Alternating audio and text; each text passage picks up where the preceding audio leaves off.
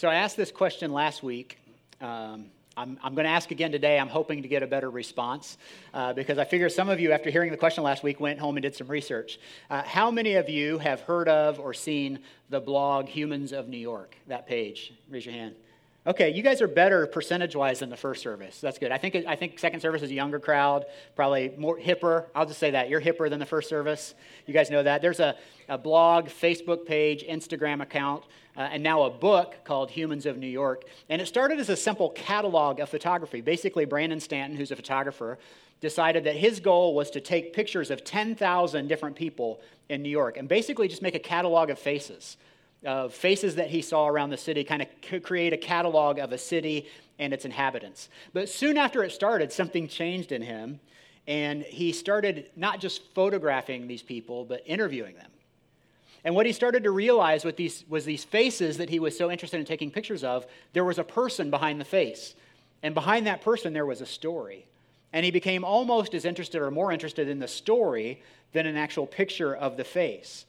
And he started to realize, and now 10 million people who follow this blog or Facebook page or Instagram account realize that it's a great catalog of people and their stories. Every person has a real story, and every story and somehow can relate to our story.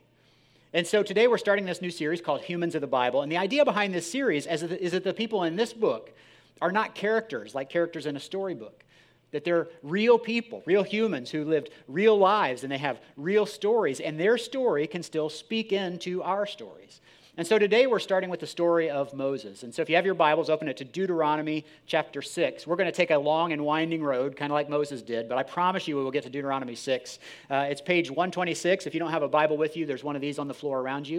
You can pick that up and go to page 126. We'll have the verses on the side screens as well. Kids, there's a Kids Adventure Bible on the floor around you someplace. If you pick that up, it's page 203 in the Kids Adventure Bible. Now, we want to provide that for you. There's some around somewhere. They're hardcover and they're green. And I had to look up that page number, so make sure you use it because I did work before the service to get there, all right? And as I just acknowledged before, hey, we're in our family service. It's a great way for us to worship together. And so kids, if you got the kids version of the message notes, some of that verse, some of the words, you can fill in the blank. If you get bored of me talking about this, you can go look at that verse and fill in the blanks, and then you can have all your homework done by the time we leave here, okay? Deuteronomy is the 5th book in the Bible. It's really a sermon. You know, it starts with the words, these are the words Moses spoke to all of Israel in the wilderness east of the Jordan. So it's a sermon. It's a really long sermon, if you look at it. It's longer than any I've ever preached. In fact, it's even longer than any Kevin Russell's ever preached. And so it's really long. I wrote the first verse of this message and sent that to Kevin to make sure that he had that in there, that he could talk about that. This sermon, Deuteronomy, comes near the end of Moses' very long and very fruitful life. And what he's doing in this sermon, and in fact in this passage we're going to read from Deuteronomy 6 in a minute, is he's looking back on his life. He's looking back and he's telling the people of Israel what he's experienced and what he's learned in his life. What he's seen, what he's heard, and what he's experienced. So before we look at the passage, I want to talk to you about the life of Moses. What did he see? What did he learn? What did he experience? Because I would imagine that most of us know some of Moses' story, but maybe don't know how it all fits together. So let me just ask you, and kids, you're welcome to participate too. What is something you know about the story of Moses? What'd you say? 10 Commandments. Good. The movie or the actual commandment? Never mind. What else? You don't have to raise your hand. Just shout it out. Go ahead, Joey. He murdered another guy. Ooh, man, go right for the throat. Huh, Joey? What else? Burning bush. Good. What else? Humble. Moses was the most humble man who ever lived. He even wrote that down. What else? I see a hand back there. Go ahead. What did you say? Egypt, right. So I think we know part of Moses' story, but do we know how it all fits together? Let's just take a few minutes and look back at the life of Moses and how it fits together. So Moses was a child of the Israelites. He was a person who was Israeli by background. Okay, so what we need to know about the nation of Israel at this time is that we start the story in Exodus 1 where Israel is being held as slaves in Egypt. The history of Israel started in Egypt when one man, a guy named Joseph, fled, actually was sold into slavery in Egypt, but then set up camp there, set up house, and he brought his whole family during a famine to the nation of Egypt. And that family was fruitful and multiplied, just like God commanded them to do. And they became a very large nation, the nation of Israel, in Egypt. Well, the Pharaoh, the king of Egypt, who was called Pharaoh, the Pharaoh saw this and he started to get nervous, that these people are becoming very plentiful, so we've got to do something about this, or else they will overtake us, the Egyptians. And so what they did was they decided to make them slave laborers for the Egyptians. He put the Israelites to work building blocks to build houses for the Egyptians. But that didn't work. I mean, it worked. They were obviously working, but that didn't stop them from multiplying. In fact, the more they were oppressed, the more the Israelites multiplied and became larger. And so the Pharaoh decided he needed to make a very drastic change. And what did he decide to do? He was going to kill all of the baby boys born to the Israelites. He was just going to throw them in the Nile River. Not a nice guy, this Pharaoh, right? And so that's what he decides. Well, there was a woman in Israel who was very smart. And she had a baby boy named Moses. Now, Moses had a smart mom. How many of you have smart moms? Raise your hand if you have a smart mom. I see some of you looking at your moms right now. Should I raise my hand right now? Yeah, if you're smart, you'll raise your hand and say you have a smart mom, right? Moses had a really smart mom. Here's what she did. She knew that if they found out she had a baby boy, that he would be killed. So she hid him away. She hid him away for 3 months. And then when he started to make noise and it became a little more obvious that she had a baby, she decided she wanted to do something to save his life. And so instead of being thrown in the river and drowned, what she did was she took Moses down to the river herself and waited until the daughter of the Pharaoh, or the princess, came into the river to bathe, and she put Moses in a basket and she kind of floated him gently out to Pharaoh's daughter. And so she's in the river bathing, and she sees this little baby come floating in a basket. And she decides, oh, he's so cute. I want to adopt him. But then she goes, well, I don't know anything about raising a baby. I wonder if there's anybody who could raise a baby. And Moses' mom happens to be standing right there. And she said, do you want me to raise the baby for you? Pretty smart, right? Moses has a smart mom. And so what happens then is Moses grows up in kind of this weird family situation where he's the daughter or the son of the daughter of the king. So he's a prince because he's adopted by the princess, but he grows up an Israelite, a slave. He's a slave, but he's also a prince. He's got this weird family situation where he doesn't really fit in either world. And so as I was thinking about this and reading through this today, I thought, you know what? Some of us don't feel like we really fit in anywhere, right? And so I just want to say to you today, if you're here and you don't feel like you fit in anywhere, maybe you're in an awkward family situation. You got to go back and forth between mom and dad's house, and that's hard sometimes. Or maybe you're new in town, your family just moved here, or you're new in your school. You feel like you don't really have any friends. I want you to know that Moses could relate to you. If that's you, if you don't know where you fit, Moses can relate to you. And what we're going to see in just a minute is that God's going to do incredible things in Moses and through Moses. And God loves to use misfits to accomplish his purpose. In fact, we see that not just in Moses, we see it in David. David, who becomes king when everybody else looked at David and said, no, he's not king material. God looked at David and chose him as a king because God says, I look at the inside. That people look at the outside, but God looks at the inside. And then we see it in a guy named Daniel, similar to Moses. He was from the nation of Israel, but he grew up in a palace. He got to live in a palace, but he didn't really fit in with the king. You know, he was in this weird situation. He was kind of a misfit, but God used him to do amazing things.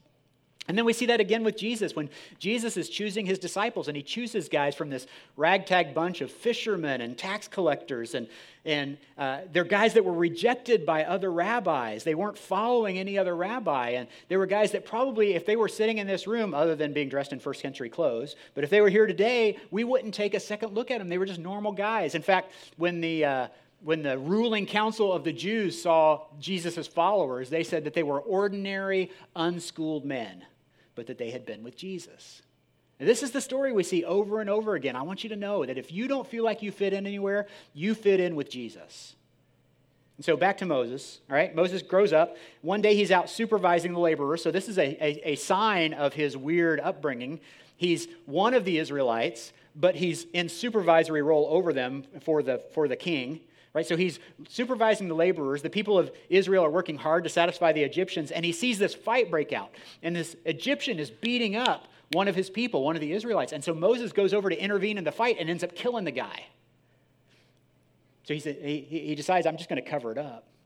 And so he buries the guy and decides not to say anything about it. But the next day he finds out people are talking about it, that somebody saw it, and they're starting to gossip around the camp. And it gets back to Moses that they know something has happened. And if he doesn't do something, he's going to be in trouble. So, kids, how many of you have ever been in trouble? Go ahead, raise your hand if you've ever been in trouble, or adults. What do you do when you know you're going to get in trouble? What? Cry? Moses decided to do something that I don't recommend you do. He ran away. He ran away and hid. That's probably not the right answer, although somebody in the first service did say that. I hide. But Moses ran away, and he runs to a place called Midian. And while he's in Midian, away from Egypt, he meets a girl, and they fall in love, and they get married. And Moses probably thinks that's where he's going to spend the rest of his life. He just becomes a shepherd, starts a family, and probably thinks, he's there for 40 years. He probably thinks, I'm just going to die here. I'm going to die here a shepherd. But then something happens. While Moses is in Midian, something happens. And that's that back home in Egypt, the Pharaoh has died. The king dies, and a new king is put in place. And he tightens the screws on the Israelites. He starts to turn up the heat on their slavery, makes them work a lot harder. And the Israelites, in response, they cry out to God, and God hears their cries, and he decides he's going to go rescue his people. But who to send? Who to send? I know. I'll send Moses. But wait, Moses is in Egypt. Remember, he's over in Midian. So how do I get his attention? Well, I mean, this is a long time ago, so you can't call him on the phone, right? You can't send him a text. They didn't even have Snapchat back then. There's no way to get a hold of Moses, so God decides to use the old-fashioned way. Smoke signals. He appears to Moses in a burning bush. Moses is walking by one day, and this bush is on fire, but it's not being consumed, and Moses notices this because it's really weird. And all of a sudden, he's walking by, and the bush starts talking to him. Moses. Well, it's actually not the bush talking to them. God is talking to him from inside the burning bush. And he tells him, he says, Moses, I have heard the cries of my people. I'm concerned about my people. I know that they're hurting. I know that they're in pain and distress. And I just want to stop right there and say, now if you come in this room this morning and you're hurting, if you are in pain and distress, I want you to know that God sees you. If you're lonely and depressed, if you're crying out to him, you can know that God hears you. God is concerned for you. He won't leave you alone. He is a God of rescue and a God of refuge. And he cares for his people. He hears the cries of the Israelites. And so God goes to Moses and he says, Moses, I'm going to set my people free. I'm going to take you all to the land that I promised your ancestors. It's a fertile land, a land flowing with milk and honey. And he says, and Moses, you are going to go tell Pharaoh.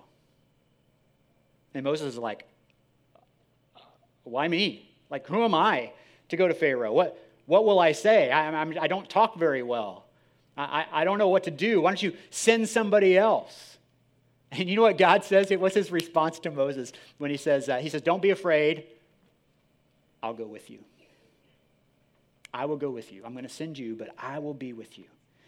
And this sets off a really cool period in the life of Moses and in the life of Israel, in a really dark time in Egypt, because Moses gets to watch God perform a whole bunch of miracles on his people and in Egypt, and to try to get Pharaoh to free the Israelites. In fact, God tries 9 different plagues that he sends on the nation of Egypt before the 10th one actually works. Does anybody know what one of the plagues were? Locusts. Frogs?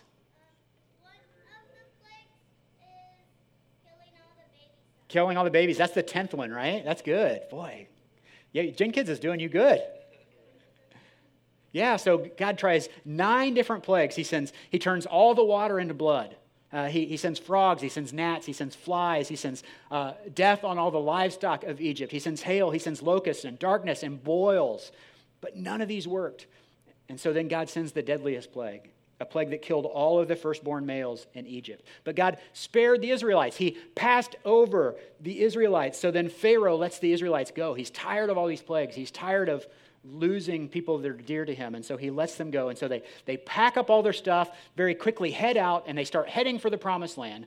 But what happens is that Pharaoh changes his mind. He decides, I'm not going to let my slave labor get away. And so he sends his army after the Israelites. So the Israelites are running away. And the Egyptians come up behind them, and they run into a sea, a big body of water. And so they stop, and they look, and right ahead of them is the sea. And they turn around and look, and the Egyptian army with all of its chariots is coming at them. So they look to the right, mountains. They look to the left, mountains. They look behind them, chariots. They look ahead, sea. And then Moses raises his staff. And the water from the sea parts. And in the middle is a path of dry land. And the Israelites walk through the middle of the sea on dry land. And as they get through the middle of the sea, they turn around and realize that the Egyptians are still following them.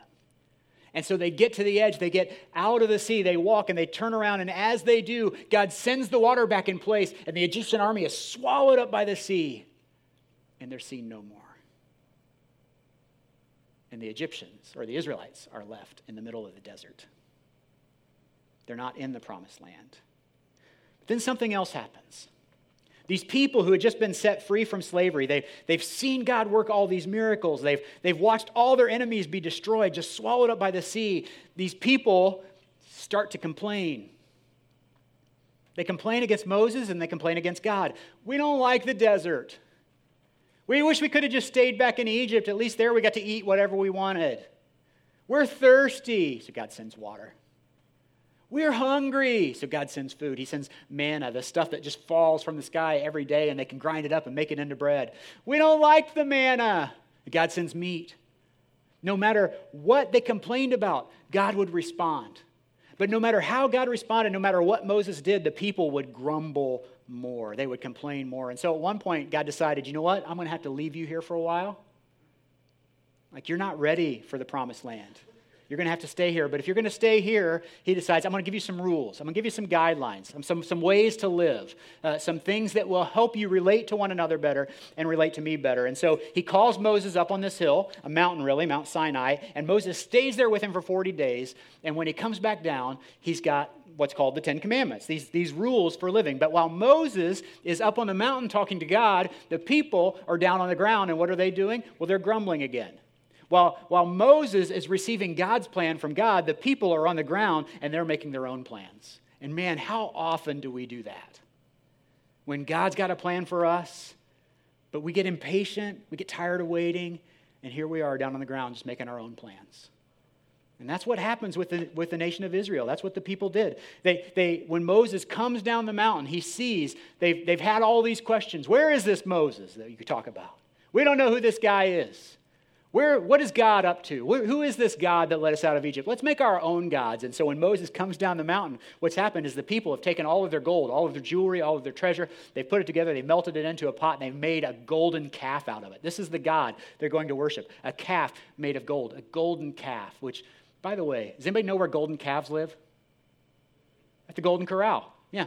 Hashtag dad jokes. But because of their complaining, because of their disobedience, the people of Israel, they get right up to the brink of the promised land. They get to get right up to the edge. And in fact, some of them get to go in and experience it. A few of them get to go and see what it would really be like to live there. But none of the adults anyway, except two, Caleb and Joshua, because of their faithfulness, they get to go in and experience the promised land. But none of the other adults, God says, none of you are going to. I'm still going to take your people into this land that I've promised. I promised your ancestors I'm going to take them there. But you don't get to go, except Caleb and Joshua. Even Moses, even the leader, Moses, doesn't get to go. They'll wander in the wilderness for the rest of their lives and never reach that land that God promised them. And so this is where Deuteronomy picks up. All right, we're on the edge of the promised land. Moses has seen all this stuff in his life. He's looking back on everything he's experienced, the royalty and the slavery, the miracles and the disappointments, the obedience and the mistakes. And Moses wasn't a perfect man. He didn't live a perfect life, but he gets to this point where he's perched on the brink of the promised land. And he looks back over his entire life, and he's going to preach this sermon where he tells the people and the generations to come, hey, what are the most important things that I've learned in my life? In all of my experience, in other words, Moses says, if you don't learn anything else from my story, here's what I want you to learn. And that's what we're going to take away today in Deuteronomy 6:4. I know it took us a long time to get there, but I promise it's worth it. Deuteronomy 6:4, he says this, of all the things you need to know, here's what I need you to know. Hear, O Israel, the Lord our God, the Lord is one. Love the Lord your God with all of your heart and with all of your soul and with all of your strength. And as he says this, I just picture Moses looking back on that moment when he came down the mountain and he saw that golden calf and the people worshiping this false god. And knowing all he knows, Moses looks and he says, that's not good. Like worshiping something else besides the one God, the Lord our God, and not loving him with all your heart, soul, and strength, that's not good. It's almost like he's saying, look, I know that worshiping God isn't always easy. That living a godly life isn't always easy. That sometimes people think you're weird when you live according to God's standards. I know that it's not always easy to follow his commands, but in this life, even in this life, it's better than any other alternative. And in the next life, there is no other alternative. It's almost as if Moses was not just looking back, but looking forward to our generation and saying, hey guys, in your life, there are going to be a lot of things that want to steal your time and attention. And some of them are good things, and some of them are not good things, but none of them are ultimate things. That the ultimate thing is to love the Lord your God with all of your heart, with all of your soul, and your strength. Of all the things I've learned, that's the most important. And then he goes on. He says, these commandments that I give you today are to be on your hearts. Impress them on your children. Think about that word, impress. Impress them on your children. I think about like an embossing machine. If anybody ever had one of those that you could, it's got metal and pressure and heat, and it makes a permanent embossment on something. Like impress them on your children. Talk about them when you sit at home and when you walk along the road, when you lie down and when you get up. Tie them as symbols on your hands and bind them on your foreheads. Write them on the door frames of your houses and on your gates. And so here's the heart of where I want to settle for the last few minutes that we have today. Looking back on my life, Moses says, if I can only tell you a couple of things, it's one, love God with all your heart and your soul and your strength. And two, you have to invest in the next generation. That there is a generation of people coming up behind you. And if you are not intentional about investing them and about teaching them about God and teaching them to love God, they're not going to come to know. They'll have no idea what it means to love God with all their heart and their soul and their strength. Listen, the church is never more than just one generation from dying out completely. And it's almost like Moses understands that, and he looks forward and he says, hey, if you don't tell the next generation about God, nobody's going to. And so if you're here and you're a parent, here's what it means for you. Parents, you are the primary disciple maker in your home.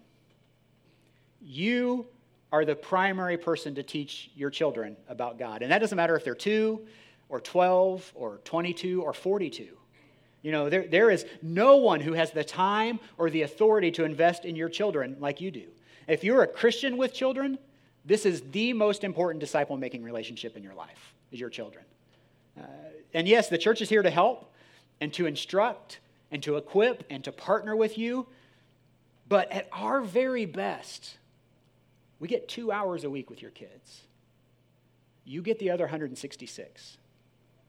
We can't possibly do in 2 hours what you can do with the other 166. And we can't undo in 2 hours what the culture can do in 166. And so if you're a parent, that's got to be your primary disciple-making relationship. If you're not a parent, I want you to know Moses is still speaking to you.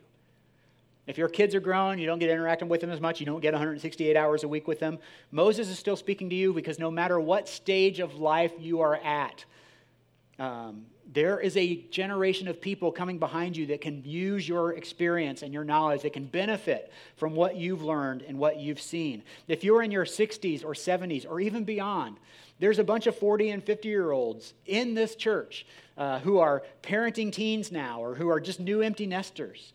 Lord knows we can use your guidance and gain from your experience. Like, you've been through this stage of life. You have the knowledge that it's not going to last forever, even when it seems like it's going to last forever. You know, we need to hear how you did that. You have something to offer us. If you're in your 40s or 50s, there are 20 and 30-somethings who are newlyweds or raising kids or dealing with the perils of the dating scene, and they can learn from you. There's a generation that needs to hear, you know, how did you love the Lord your God with all your heart and soul and strength while you were building a career and building a home and taking on a mortgage, or while you were, you know, checking out the dating scene and you were exploring that? How did you stay pure while you were single? They need your experience. If you're in your 20s or 30s, there's a whole bunch of high school students that could use your experience and your wisdom. They won't listen to me. I'm too old. I'm hopelessly uncool. I'm old enough to be their dad. But if you're in your 20s or 30s, you're still cool to them. You're the coolest person on earth, and they will listen to you. They need you. They want to hear how you made it through the high school years. You know, if you're in high school, I want you to know that middle schoolers look up to you. The middle schoolers think you're so cool, you hung the moon, and they'll listen to anything you say. And so if you're a high school student who loves Jesus, you have a chance to invest in middle schoolers. And middle schoolers, same thing with elementary school students. You're in that maybe awkward phase and you feel like you don't fit in, but there's a whole bunch of elementary school students that think you're so cool and they want to know how you made it through this difficult time. And, you know, if you're a middle school student and you're new in middle school and you're like, I don't really like being in big church anymore. I liked having my own classroom. Maybe what you need to do is sign up to go help in Gen Kids and invest in some of those elementary school kids. And so even elementary school students in the room, if you're in, second, third, or fourth grade and you know Jesus and you have come to love God with all your heart and soul and strength, you need to tell your friends about that, because you have friends at your school that don't know Jesus, that don't love God with all their heart, soul, and strength. So you got to talk about God. You got to invite them to church. Tell them your story of getting to know Jesus. All of us have someone who's coming behind us at a stage of life that we've experienced, we've made it through, and they could use our help. They could use our knowledge and our experience. But what do they need? What do they need from us? I mean, that's the important thing that we've got to think about, right? Well, there's three things, and these are in your notes, both kids and adults. These are in your notes if you want to follow along. Three things that the next generation needs from us. Number one, they need the Word of God. The next generation needs the Word of God. Moses says, impress these commandments on your children. Talk about them when you sit at home and when you walk along the road. And so here's what that means for us as parents. When your kids have a problem and they come to you for a solution, what do you tell them? Don't give them your opinion. Take them to Scripture. Take them to the Word. I mean, why do Christians believe this? Or why does this happen? Or why do you think God lets? Well, Billy, I think that God... No, forget that. Go to the Word. What does Scripture say about it? Use that as your guide. You know what? That takes you off the hook. It means you don't have to be that smart. And it's the same thing in a disciple-making relationship. If you've got somebody who you're discipling and they ask you a question about, well, why do Christians believe? Or why do you think? Or... your opinion doesn't matter nearly as much as what the Word of God says. Your opinion is going to change over time. The Word of God stays true. So take them to Scripture. And that doesn't mean you have to have it memorized. But you can even say, you know what? That's a great question. Let's dig into Scripture and let's talk about that together. And together you can, decipher what Scripture has to say about that. One pastor says that the Torah, which the Torah is the first 5 books of the Bible, Deuteronomy being the last of the Torah, that the Torah is God's wedding gift to the people of Israel. That God realized that he needed to give a gift to these people, and so that the Torah was his gift to these people as he got into a marriage with them. And so there's a gift of Scripture that God has given us. Let's use it like a gift. So they need the Word of God. The second thing is the next generation needs our prayers. They need us to be praying for them. Moses often prayed for the people of Israel. those he was leading and those he was discipling. He prayed for the next generation. We see it in Exodus 33. He's praying for the nation of Israel. And then in Exodus 34, the Israelites go into battle against the Amalekites, and Moses realizes that when he's raising his hands, which this represents interceding for his people, when he's raising his hands, the Israelites are winning the battle. And when he lowers his hands, the Amalekites are winning the battle. The Israelites are losing. And he realizes that as he's raising his hands, what he's doing is he's raising this battle up to God. He's letting God fight the battle for him. And parents, disciple makers, we don't need to fight these battles. God will fight this battle for us. But what do we got to do? We got to be lifting people up in prayer. That's what Moses is doing. He's lifting his arms. He's lifting people up in prayer. And every time he's lifting them up in prayer, they start winning the battle. Why? Because God is fighting the battle for them. And so we got to remember that. We got to be able to pray for people. Psalm 90 is a prayer of Moses. And Psalm 90:16 says, "May your deeds be shown to your servants and your splendor to your children." What a great prayer for our kids. Lord, I just pray that my kids would see your splendor, that they would see it in me, that they would see it in the world around them. And then as they get older, pray that their faith would become less about your faith and that they would on their own see God's splendor, that their faith would become a new faith that they own.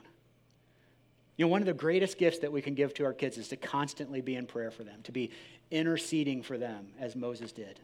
Kids or even adults who are young in their faith, they don't always know how to pray or what to pray. And so what a gift somebody like Moses can give us to intercede on their behalf. We can go to God and we can ask for what they would ask for if they knew to ask. Right? We can ask for that on their behalf. And so if you're in a disciple-making relationship, same thing. Pray this for your disciples. Pray that their eyes would be open to see God's splendor. Ask Him to see it in your actions and in the way you live. See, all of this, loving the Lord your God with all your heart and soul and strength, it doesn't happen magically. Right? It takes sacrifice. It takes time. I mean, the word is great and prayer is important, but there's one other thing the next generation needs from you, and it's they need your time. They need your time. True life change and true disciple making happen as we impart our life on one another. In Psalm 90, Moses also says, "Teach us to number our days that we might gain a heart of wisdom." In other words, Moses says, your days are numbered. Don't waste them. And I wonder if we were to look at our schedules, what that would say about our priorities. Like if I were to look at your schedule, what would it say? Only at your schedule, only at your calendar. What would it say about the kind of children you were trying to raise if you're a parent? Would it say you're raising a goalie? Raising a major league pitcher? Raising a major league Minecraft player? Or fidget spinner? Or raising a disciple maker? I was so convicted by this week, guys. As I look at my schedule and how I spend my time, I've just reminded, man, Jesus has got to be my model for this. Jesus is our model. We see this over and over again in Jesus' life. How did he invest in the next generation of disciples? Well, John 3 said he spent time with them. That he took them places. They walked with him. The word used in John 3 is the Greek word diatribo, or diatribo. It's like diatribe. It means getting under someone's skin or rubbing off on them. Like he spent so much time with them that he started to rub off his life, rubbed off on them. He walked places with them. He did life with them. And this model comes from his Father, God, who loved us so much that he sent Jesus down to spend time with us, right? I don't know if you thought about this. God could have saved us magically from heaven, but he didn't. He wanted to come down and spend time with us, so he sent Jesus. And Jesus came to earth, and he walked the earth for 33 years, and he lived a perfect life, a life that we could never live, but to show us how. And then he died a tragic death, a death that you and I deserve for our sin. But Jesus took that penalty for us. And then he was raised from the dead 3 days later to show that God can overcome anything in our lives. That was the model. That's the model we have. And there are so many things that can occupy our time and fill our lives. And when we're not careful, those things, even the good things, we can just let them become the ultimate things, the most important things, the things we really care about. But what we see in the life of Moses, and in fact, what we see in the life of Jesus, is the ultimate things need to be to love God with all of our heart and soul and strength, and then to teach others to do the same. This world offers lots of good, fun, fulfilling things, but if we're not spending the bulk of our time building ourselves up in the Lord and helping others to know Him, then we're missing out on God's best for our life. And that's what we can learn from the story of Moses. Would you pray with me? God, I'm thankful for the people that come before us and that we can learn from their life experience. I'm thankful for Moses. I'm thankful for the way that you worked in him and through him to build a great nation, a great family of which we're a part of today. And God, I'm thankful for your son, Jesus, that you loved us so much that you weren't content to just look down on us from heaven and bless us, but you wanted to come and spend time with us. I'm thankful for your son on the cross. God, we love Jesus. We're thankful for his work on the cross. We're thankful for his resurrection. And we're thankful for the example he gives us with his life. We love you, God. May our praise be a sweet, sweet aroma to you. In Jesus' name.